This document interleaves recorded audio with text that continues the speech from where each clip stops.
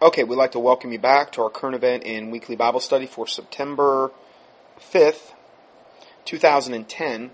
And we're going to shift gears here and go into some more updates on the whole Gulf oil disaster. This first article is entitled Gulf Loop Current Stalls from the BP oil disaster. Global consequences if current fails to reorganize. And it has a thing on here. July 28th was the day the loop current actually stalled. This has actually happened quite a while ago, even over a month ago. This is from Pure Energy System News, Sterling D. Allen. It's from August 28th. It says, this could be the most significant man-caused earth changes thus far in my lifetime, the man writing this article. This morning, Leslie Pastor informed New Energy Congress of a report it's called Your Own World USA, that as of July 28th, oceanographic satellite data now shows that the loop current in the Gulf in Mexico has stalled as a consequence of the BP oil spill disaster. This, according to Dr. Guglielmo Zangari, an Italian theoretical physicist and major complex and chaotic systems analyst at the Frescati National Laboratories in Italy. He further notes that the efforts of this stall have begun to spread to the Gulf Stream. This is because the loop current is a crucial element of the Gulf Stream itself, and why it is commonly referred to as the main engine of that stream. The concern now is whether or not the natural processes can reestablish the stalled loop current. If not, we could begin to see global crop failures as early as 2011. Images of the Day After Tomorrow flashed in my head. I guess a movie named Day After Tomorrow. The disruption of major ocean currents is no small thing. The climate ramifications are massive and worldwide. The Gulf Loop is the current that loops up to the right of the middle of the Gulf of Mexico, then drops down to the left of Florida, where it then passes below Florida into the Atlantic, where it contributes then to the Gulf Stream, which passes up the east coast of the United States and Canada and then actually gets over into Europe. The Gulf Stream is what keeps the east coast of the U.S. as well as Britain and Europe more temperate, compared to what they would be without this warm current passing by. After reading through this article, seeing its scientific backing, and discussion of the ramifications, I went up to Google to see if this is getting mainstream press attention. A Google News search for loop current stalled came up nada, nothing. Now, there's stuff up there now because this has, been, some days that this has happened. But going further, it says, how could this be? I wondered, this is huge, and it's something that mainstream science and the mainstream press could easily verify and report on. I then placed a call to Paul Noel, who seems to always be up on things like this. I caught him in the middle of a family vacation event at a museum, so I was only able to speak with him a couple of minutes. But he said that he noticed that the current had stalled himself. He said, quote, I check the loop current periodically, he said. He also said that a new phenomenon had cropped up on the beaches, something about a bathtub ring of oil residue. I didn't catch how this was new, but then he had to go. So apparently, this is a breaking development that will most likely take a while to sink in, just as the initial BP ring of fire and sinking oil took a while for people to realize its significance and impact.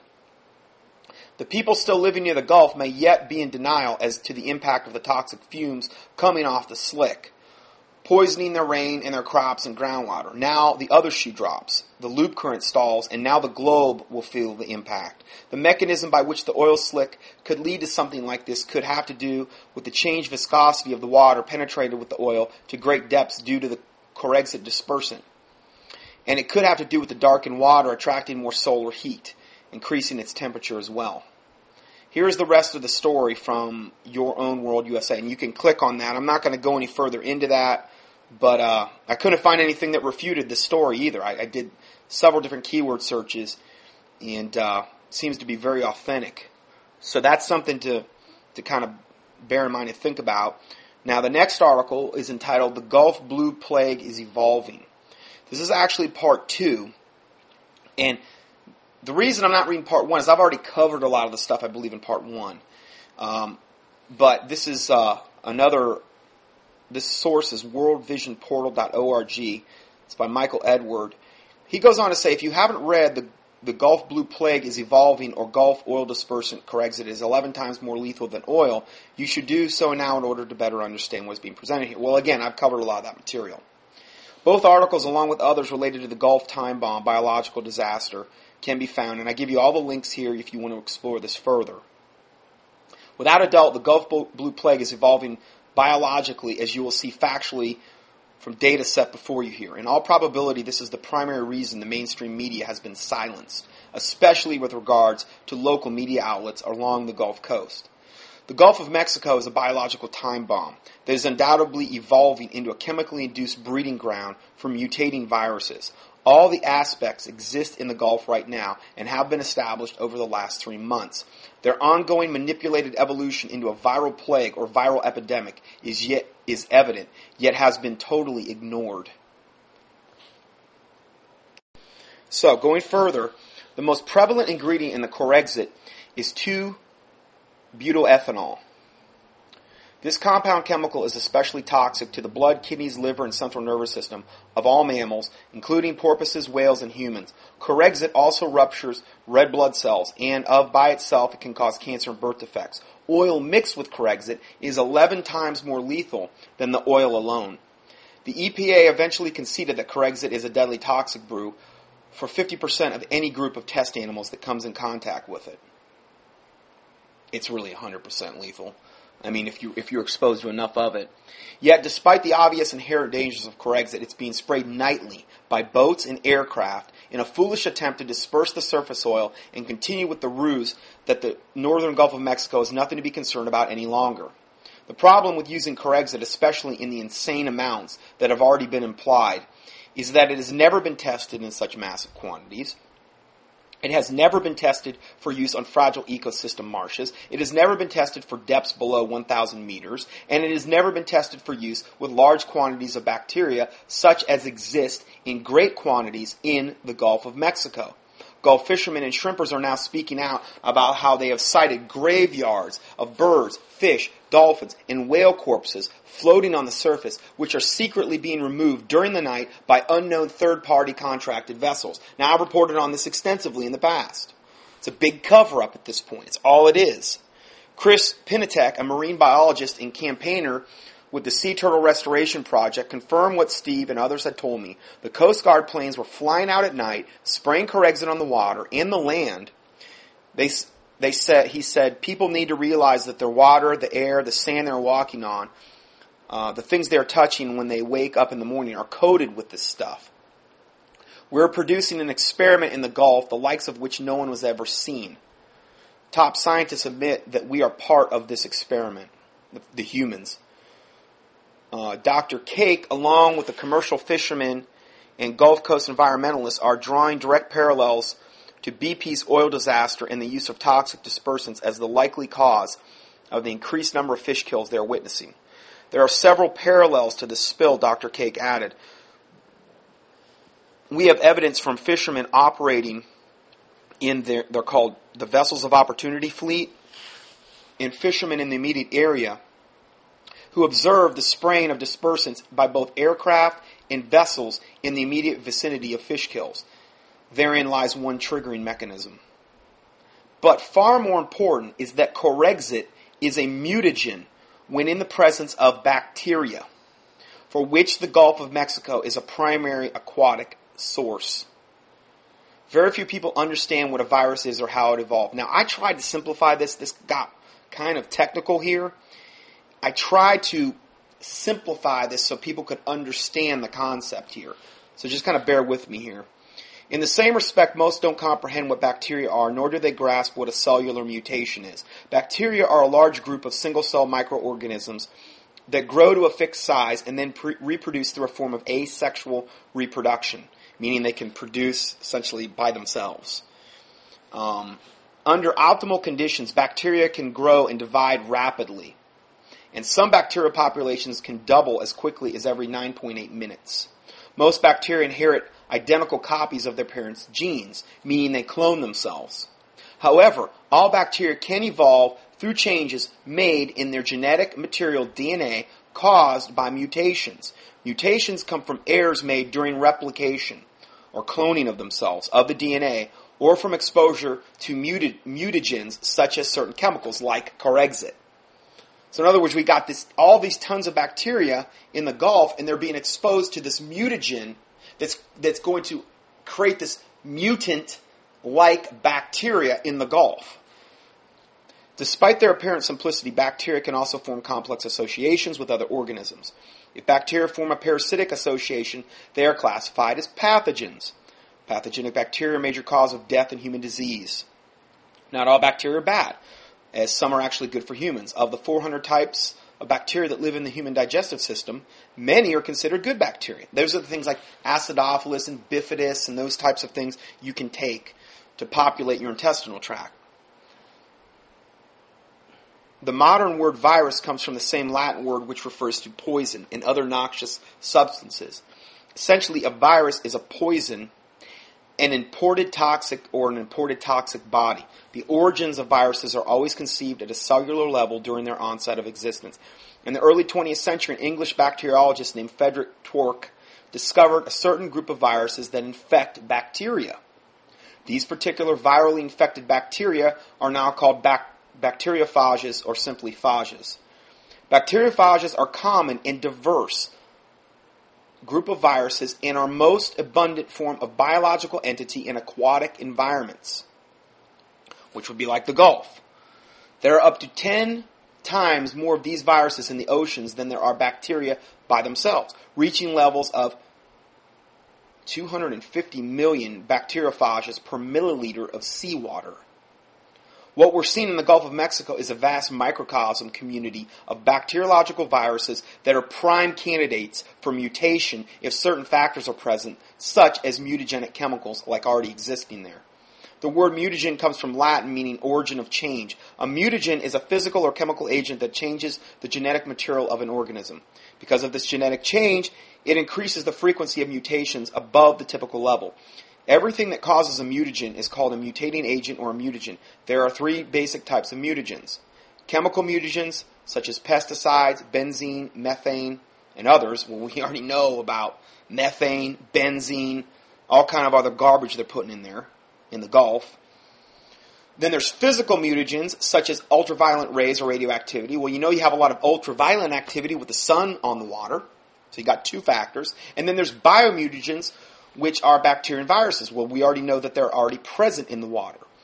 If a bacterial cell containing an integrated viral DNA is exposed to these things, such as UV light, ionizing radiation, or chemical agents that cause mutation, the virus then can become activated. Once activated, the mutated virus replicates, matures, and is then released.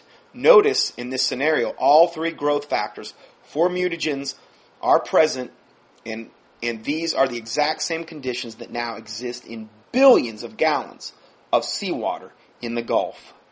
The above clearly outlines what happens when certain chemical compounds, such as those found in Corexit, are introduced to bacteria or viral bacteriophages. The result is a mutated virus that quickly duplicates itself, develops into maturity, and then discharges itself into the environment. A water environmental discharge will become airborne due to high temperatures, and also as a result of storms, I guess, from the evaporation. So these can actually get up into the clouds. Chemical mutagens have been proven to increase the rate of genetic and chromosomal abnormalities by as much as 100 times higher than the typical rate for spontaneous mutations. Simply said, the introduction of chemical agents supercharges the speed of mutation in a host organism. Corexit, in its many various forms, is what the U.S. federal government and U.S. Department of Defense is spraying from boats and aircraft onto the surface of the Gulf of Mexico to disperse the oil. Many blame only BP for using Corexit, but the truth is President Obama authorized the spraying and the use of this dispersant in early May. That's why C-130 Hercules aircrafts from the U.S. Air Force and Coast Guard are involved, along with private contractors, quasi-military mercenary corporations, in spraying it from their boats. One of the main ingredients in Corexit is benzene. Of and by itself, this chemical is volatile, industrial solvent that comes from crude oil. It's also, as we've said before, the backbone of almost every carcinogen that we know, meaning cancer-causing. So benzene short-term exposure can cause death. It can, in low levels, it can cause drowsiness, dizziness, rapid heartbeat, headaches, tremors, confusion, unconsciousness. This is also becoming known as the BP flu or the blue flu or the Gulf flu that's happening to a lot of people down there. Human exposure to benzene is a global health problem. Benzene targets liver, kidney, lung, heart, and brain, can cause DNA strands to break, and chromosomal damage. Isn't it funny? It seems like there are just always our DNA is under assault constantly. I keep bringing it up every week about our DNA being defiled or under assault. If there was ever a perfect chemical agent to be classified as a super mutagen, benzene is it. So what does all this mean? The Gulf of Mexico is a breeding ground for a pandemic viral plague, primarily because of the chemical mutagens being dumped into the water in vast quantities that we may never be able to properly verify. The use of Corexit is no different than adding gasoline to a small fire. The blue Gulf plague may not just be evolving any longer. It may have already been started to mature and replicate in immeasurable amounts. All it will take for the blue Gulf plague to become worldwide epidemic is for a minuscule cluster of virally infected bacteria to be immersed in a chemical mutagen such as Corexit. The potential results could make the Spanish flu of 1918 look minor in comparison. Now, I've reported extensively on the Spanish flu of 1918. I actually even did a 14-city tour back in 2005 regarding that subject as the backbone of my talk. So, you can go up on the internet and key in Scott Johnson on YouTube and avian flu or Spanish flu, and you'll find those talks. While those of us living on the Gulf Coast go about our daily lives, the time bomb is ticking louder and louder in the Gulf of Mexico. It is not a matter of if there is a mutant virus is present. It is a matter of when the first cluster will spread. If it hasn't already started, and how fast it will become a pandemic of astronomical proportions. We have sent our research and findings to private biology and viral experts for further verification. Water samples have been sent to a university laboratory outside of North America. All additional results will be published as soon as they are received. I have gotten a lot of requests over time for, the colloidal silver that I recommend. Just go up to dr-johnson.com, and you can actually even listen to the most current presentation I did on the colloidal silver. You won't see me talking, but you'll see PowerPoint slides, and I'll be talking in the background. You can actually go up to that site, dr-johnson.com, and click on, I think I've got 4 or 5 individual teachings on that. And you can get it there, or you can get it through me directly. I still have that special going. Just email me at drjohnson@x.netcom.com. I have the special on that as well. I just say that because this is something that I don't know how quickly it could develop into something. I know that they're going to start pushing the flu vaccines again. I was wanting to talk about that this week, but just too much information to report on. I might have to push that ahead to next week. But this, with the flu pandemic or the flu shot season coming, they're going to be putting out all kind of garbage and hype to get you to take it. And this current flu shot and the one even from last year now are being banned in many of the countries now around the globe. They're causing seizures and all kind of horrific things going on. So bear that in mind. We're coming to that point now that we get to at this time of year where that starts to become a big thing like it does every single year. And the reason that I'm trying to expose that is to sound the alarm on that and get people educated so that people aren't lining up to get these toxic injections put into their bodies, and that that you can educate other people too. Let's go further. This is Test Find Sick and Family has 50.3 part per million of Corexit 2-butylethanol in their swimming pool, and they live 1 hour north of Tampa. Our heads are still swimming. This is from FloridaOilSpillLaw.com. This has been their main story for probably like 10 days at least. Our heads are still swimming, stated Barbara Schleimner, of Homosassa, Florida, who received word last Friday that the test results on the water from her family's swimming pool showed 50.3 part per million of butylethanol, which is a marker for the dispersion of Corexit 9527A, which is obviously what's being used to break up and sink the BP oil spill. And I actually give you a picture of the lab results here. This is authentic. I mean, we're not making this stuff up. The problems began for the Schleiblers. It's a real tongue twister, their last name. A few weeks after the April 20 blowout.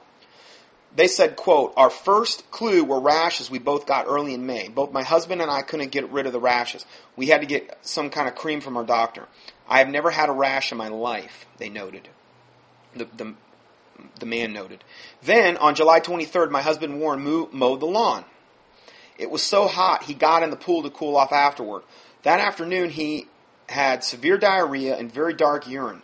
This lasted about 2 days, she revealed. Initially, they reasoned that this was caused by the heat. The following week, Mr. Schleibler again mowed the lawn and went into the pool, and again he was sickened with the same severe symptoms. So, suspicious that the pool may be a problem, the family set out to get the water tested. They found Robert Naiman, a Mobile, Alabama chemist who performed multiple tests. He performed 3 different tests. He also performed them for WKRG Channel 5 out of Mobile. Warren collected a water sample from the pool filter on August 17th, packed the sample according to Mr. Naiman's instructions, and overnighted it to the Mobile, Alabama lab the same day, she noted. The results were delivered by Naiman over the phone on August 27th, 11 a.m. Eastern Standard Time. A copy of the findings were emailed to the family, and you can view the documents. I give you a link. You can view them. Naiman said our pool water was contaminated with 50.3 parts per million of this marker for Corexit. A July letter from our 4 top scientists noted that the Corexit 9527A contains this butylethanol, which is a toxic solvent that ruptures red blood cells, causes hemolysis, bleeding, and liver and kidney damage. A safety sheet provided by Nalco, the manufacturer of the Corexit 9527, warns, it says, quote, "It's harmful if absorbed through the skin. May be harmful if swallowed. May cause liver and kidney effects or damage. There may be irritation to the gastrointestinal tract." Warren's severe diarrhea and very dark urine appear to indicate gastrointestinal tract irritation. Also, urinary tract. I mean, it says it can affect the kidneys too.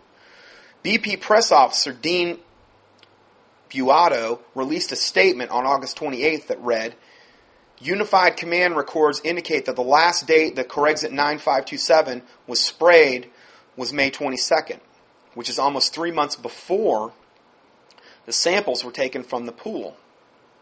Yet, the Schleiblers report in the second time in the last 10 days that the 2-butylethanol marker for Corexit has been discovered near the Gulf. It has also been found near the Florida border of Cotton Bayou, Alabama, at about 1/4 of the levels that were recorded in this Homosassa pool." A WKRG segment from August 19th featured an inland water sample that tested for 13.3 parts per million of the Corexit dispersant. The question remains, how did this chemical find its way into the Schleiblers' pool in such a high concentration?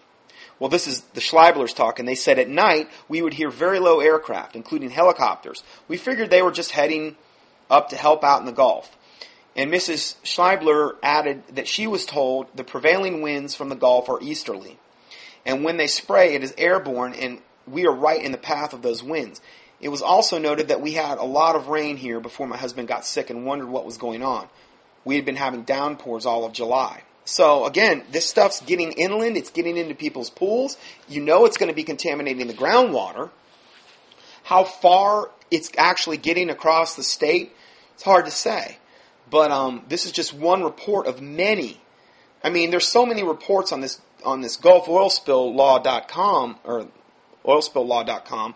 I mean, I can't even keep up with them. I'm just going to read you some of the titles of ones I got from the last few days off the site. And I'm giving you the links here. You can go click on them and explore them further. I just don't have time to get into all these stories. There's too many. First story. 1,000 parts per billion of toluene is found inland near the Florida border. Hydrocarbon levels that exceed safe exposure limits are present in multiple areas. So here's another place where we're picking up these chemicals. The next story, and this is just the title. Oil was apparently airborne, says city-employed geologist. Reports of oily brown substance that you could actually feel in your hair. Now, there's either audio or video associated with every one of these links I'm talking about. Next article. Mississippi officials find 80 to 90% of oysters dead. Claim that no evidence that oil contributed to it, though, at all. Oh, so they found 80 to 90% of the oysters dead, but no, the core exit of the oil, they didn't contribute to it at all. No. Next article. Inland fish kill near Destin, Florida. Reporter says red plume replaced the visible bottom and an oily sheen with a foamy, bubbling substance with red, stringy globs. BP denies the link. Of course, they're going to deny everything at this point.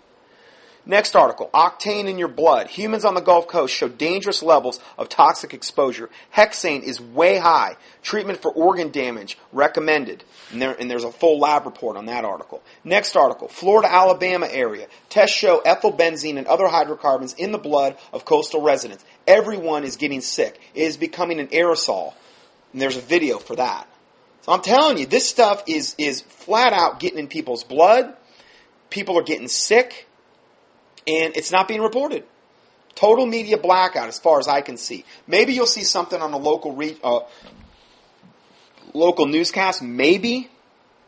But I've been monitoring our local news from back home, and there's nothing. There is nothing at all about this. And I know they're taking their marching orders from Big Brother. Because the media is controlled. So bear in mind, this thing is not over, and it's most likely only going to get worse. Next article. We're going to switch gears here. We're going to talk a lot about Obama. I had somebody up there say that they thought that I was being like keen on Obama, almost like a racial thing, like because he's black. And I thought to myself, I don't care if the guy's red, green, orange, or yellow. I'm still going to expose him. I don't care about the color of his skin. I mean, give me a break. I did the same thing on Bush, except Bush hadn't done... I mean, Bush was bad, don't get me wrong. And I referred a lot of people to... there was an article that Cutting Edge had called The Fruits of Bush. I referred a lot of people to that article that exposed Bush, as well as I would have Clinton or whatever. But this is not about some racial thing on my part. It wouldn't matter what he looked like. The man needs to be exposed. And I understand he's a puppet on a string. I understand that. But he is the chief puppet by which they're implementing this evil. Okay? And again, prayer is the main thing. I'm not denying that at all.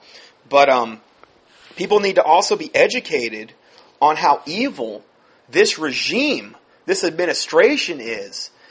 It's unbelievable. Let's go further. This is from the Center for Individual Freedom. They said Barack Obama just invited the United Nations to join his ongoing fight against Arizona and dozens of other states attempting to enforce immigration laws that he refuses to enforce. So now Obama not only is suing Arizona for trying to enforce their immigration laws, but now he's trying to get the United Nations to help him. Unfortunately, you read that right. On August 20th, the United States, for the first time ever, submitted a 29-page universal periodic review to the UN Human Rights Council, which outlines a laundry list of human rights abuses allegedly committed by the United States. So he's such a traitorous little rat that he actually went to the United Nations, and it's like he wants to reminds me of a little kid tattletaling on somebody. Oh, Mr. United Nations, look what we're doing. We're evil. We're wicked. You have to stop this. Because there's a lot of public outrage over the fact that... So he wants to get global government involved so they can enforce this stuff.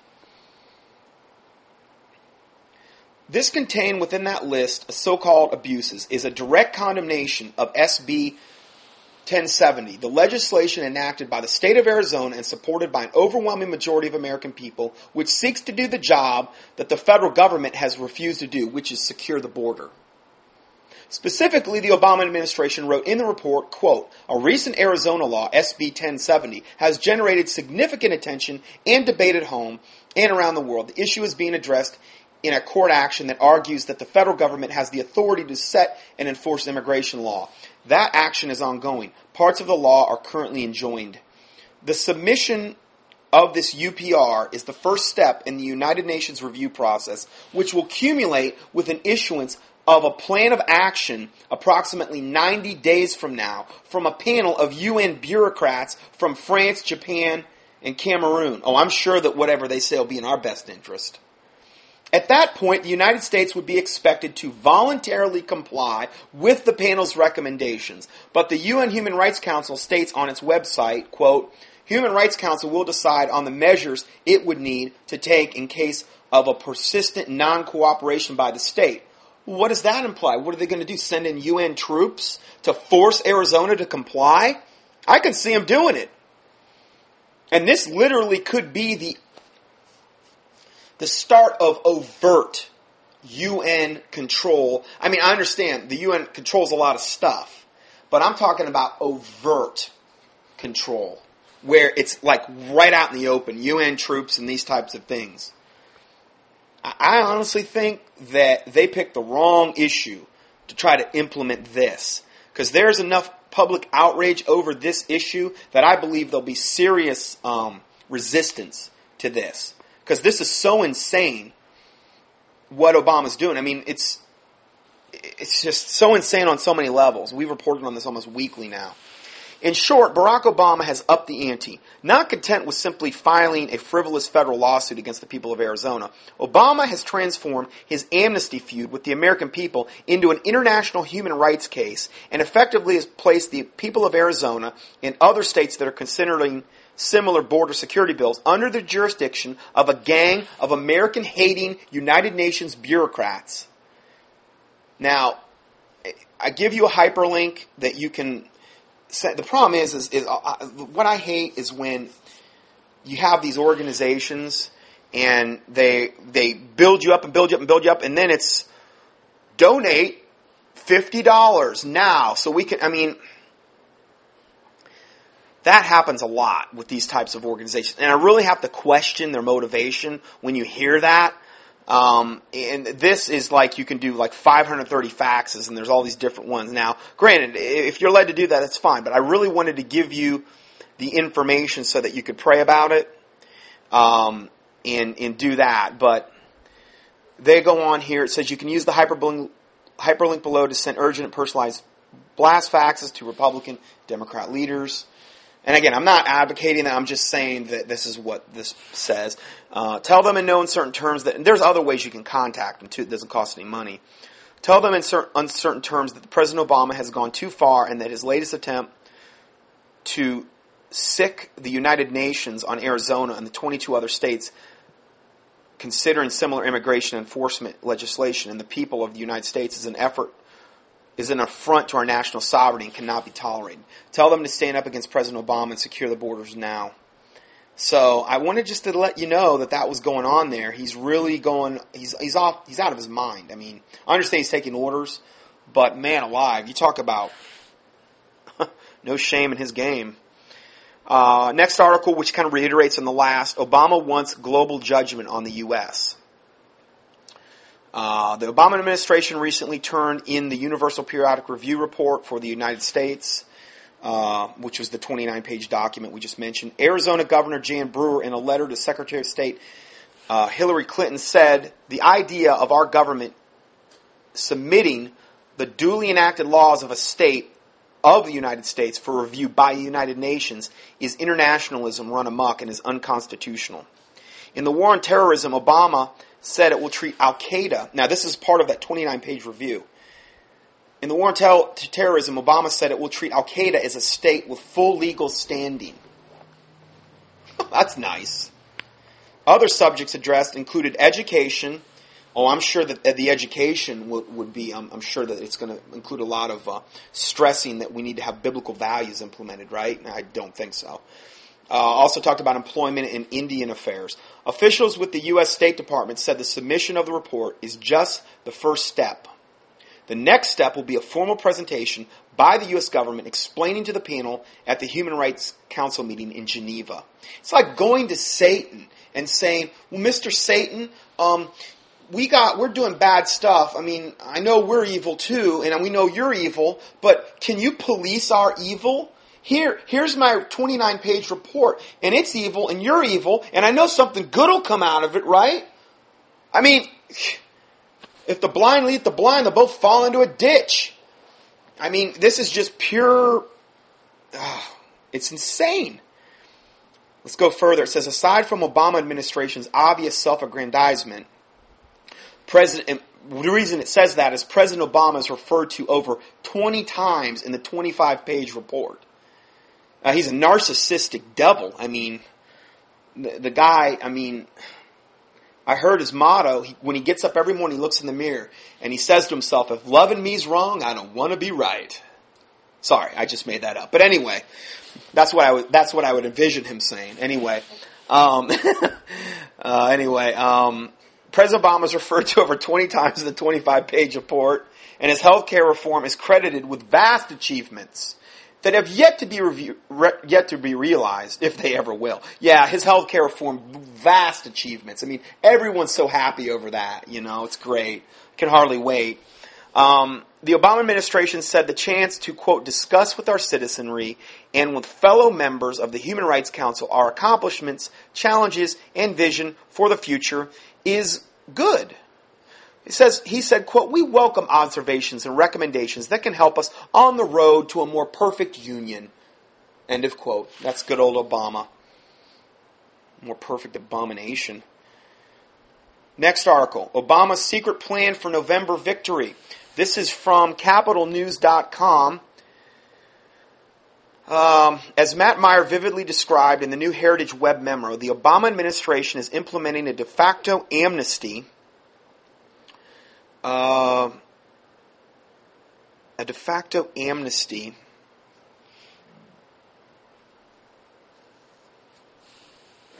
lost my place here, I'm sorry.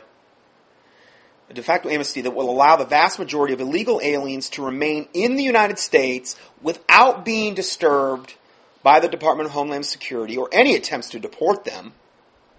Because, see, all that matters is the illegal aliens' rights. Our rights don't matter for a hill of beans. We got to protect these illegal aliens. That's the motto, right? The administration is apparently... the one lady said something about that, about me saying something about illegal aliens. Man, I'm sorry, but that's what they're called. I mean, they're called illegal aliens. They're here illegally. I'm not being prejudiced because I'm calling somebody an illegal alien. You could be from Europe. You could be from England and come over as a white person, Caucasian, that look just like me, and I'd still call them an illegal alien.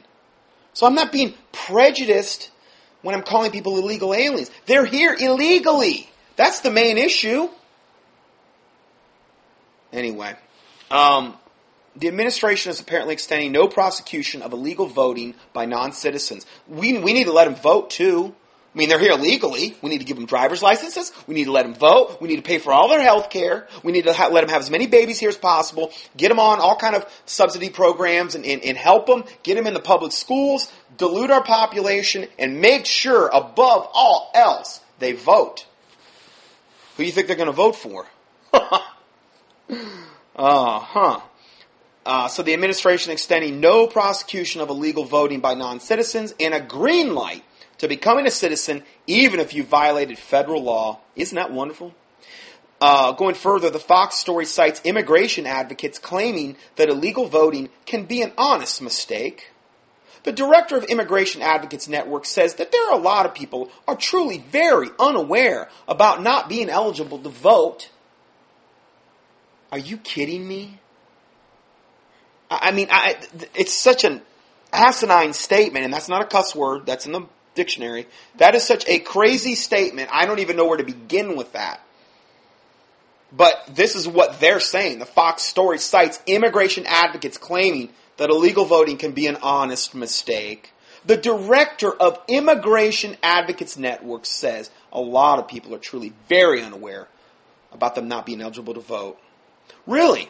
The official federal voter registration form available in the original article, they gave you the link, asks you at the top of the form, in its very first question, even before you fill in your name, it says, guess what it says? Are you a citizen of the United States of America? But they're truly, they don't know. They don't have a clue, poor things.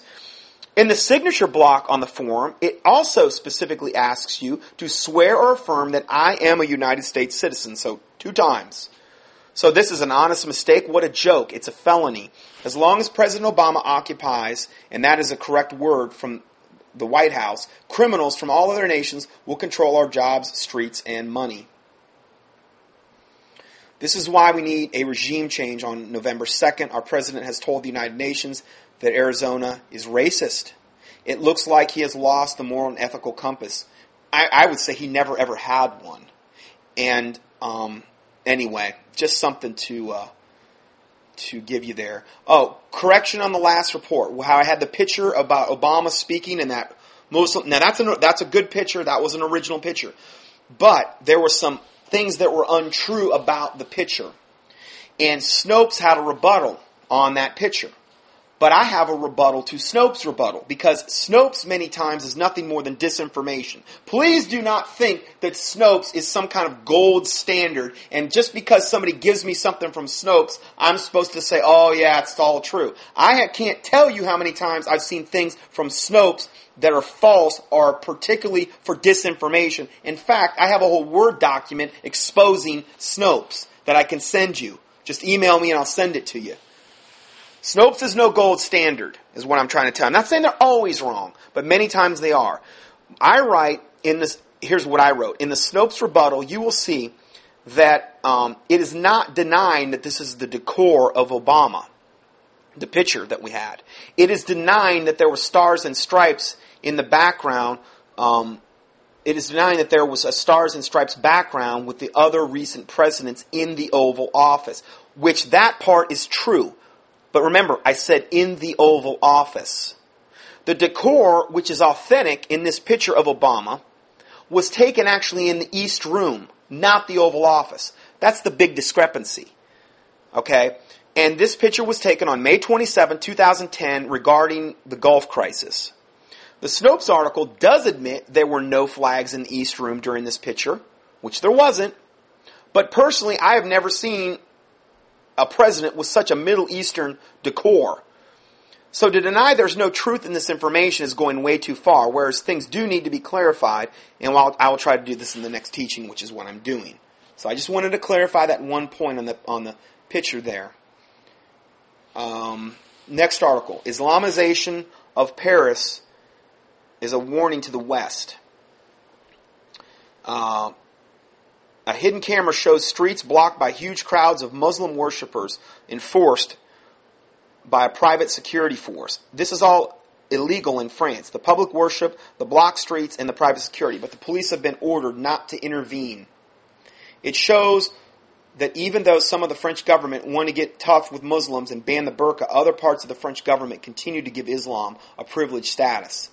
More out of fear now than anything else. An ordinary French citizen who has been watching the Islamization of Paris decided that the world needed to see what was happening to his city. He used a hidden camera and started posting videos on YouTube. His life has been threatened, so he uses the alias of Maxime Leponte. I'm just going to play this clip real quick. It's just a short clip, and you won't be able to watch it, obviously, but you'll be able to hear it, and you can come up on the PDF that I will post, and you can watch it for yourself. Okay, so we're going to go ahead and play this clip here, and we'll comment it along the way, most likely. This is a Friday in Paris, filmed by hidden camera. The streets are blocked by a huge crowd of Muslim worshippers, and it's enforced by private security. This is all illegal in France. The public worship, the blocked streets, and the private security. But the police have been ordered not to intervene. It shows that even though some in the French government want to get tough with the Muslims and ban the burqa, other parts of the French government continue to give Islam privilege.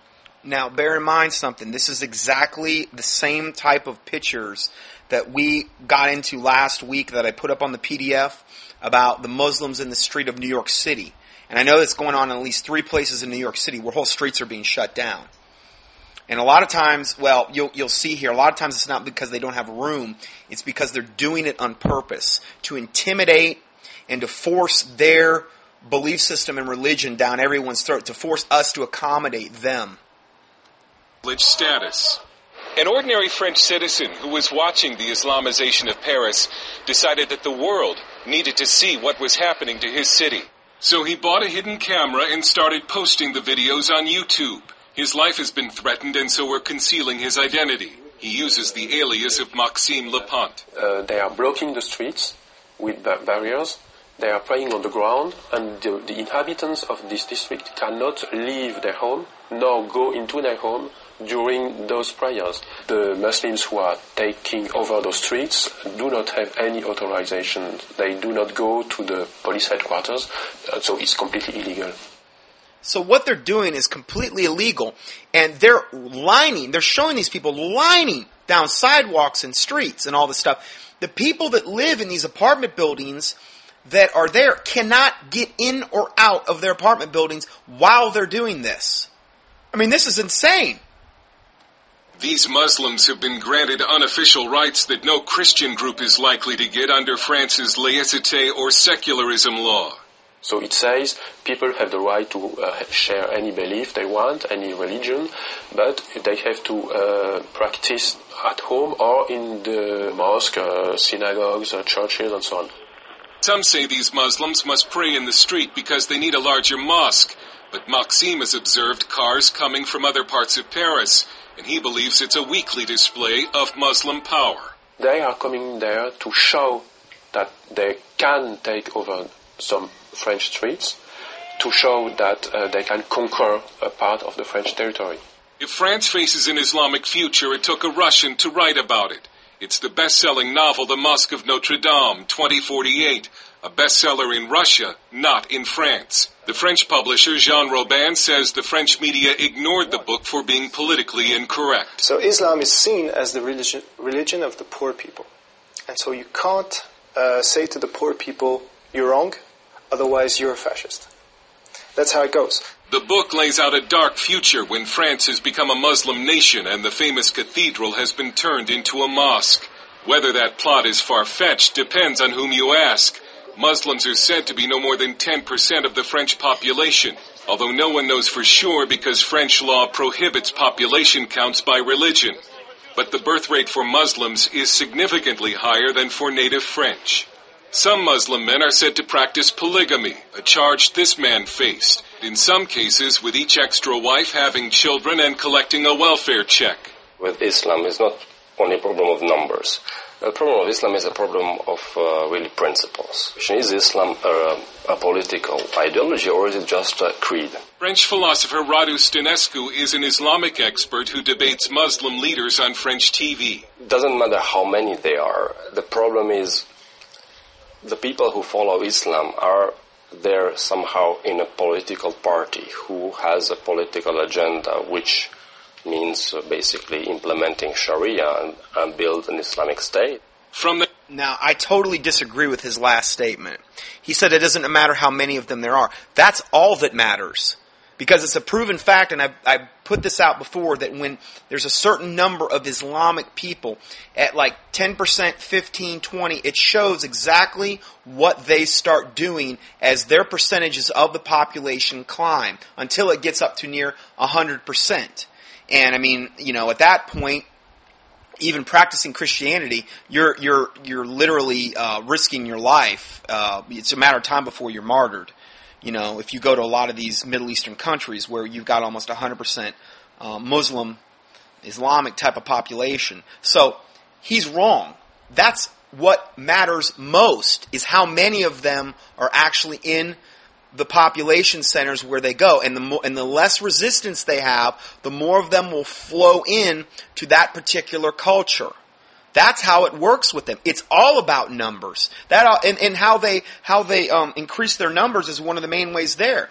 A lot of them are polygamous. They have multiple wives, and they're just trying to churn out as many children as possible so that they can increase their numbers. That's one of the main ways they do it. I mean, who in their right mind would want to convert to that religion? I mean, I can't imagine. I mean, it doesn't look real appealing in any way, shape, or form. I understand that they do a lot of recruiting in the prisons, particularly to the black populations. And it's so ironic because I read you the quotes last week about what Muhammad said about the black races. And I mean, you talk about derogatory. I mean, it doesn't get a whole lot worse than what they feel about black races. And yet, there's so many black Muslims in America. I just don't understand. Evidently, it's just being totally withheld. But I mean, the quotes are there, and he's the guy that started the religion. So, I just kind of wanted to... Oh, and also, the thing with the burqa, you know why they wear those burqas? One of the main reasons? Because they believe that any facial hair on their face, even the eyebrows, anything showing, any hair showing, is a direct dagger into Allah's eye. That's what they believe about why they have to wear those burqas and totally cover up. Because every hair that's showing on a woman on her face is like or I guess on her body, would be a direct dagger into Allah's eye. Yeah, that sounds plausible. Anyway, let's go further. In the 1980s until just recently, it was a social taboo to criticize or oppose Islam. And so the government and media effectively helped Islam spread throughout the country. We were expecting Islam to adapt to France. Now it's France adapting itself to Islam. About the veil, this Muslim says Europeans should respect Muslim dress. This woman says the veil is in the Quran, and we only submit to God, and nobody else. Even if many government elites in France are in denial over Islam, the people in the streets increasingly are not. And they're becoming fed up with what they see as the growing Islamization of this country. They've started staging pork and wine aperitifs or cocktail parties in the street. They're patriotic demonstrations meant to strike back against Islam. Another national demonstration is planned for this Saturday. It looks as if a public backlash against Islam has begun. The French Parliament will debate a new burqa law this month. And this French leader has a warning for the West and for America. We cannot accept the development of such practice because it's not compatible with the life in a modern society, you see? And this question is not only a French question. You will all have to face this challenge. Dale Hurd, CBN News, Paris. Okay, so we're going to go ahead and go to part 3 here, our final part. God bless.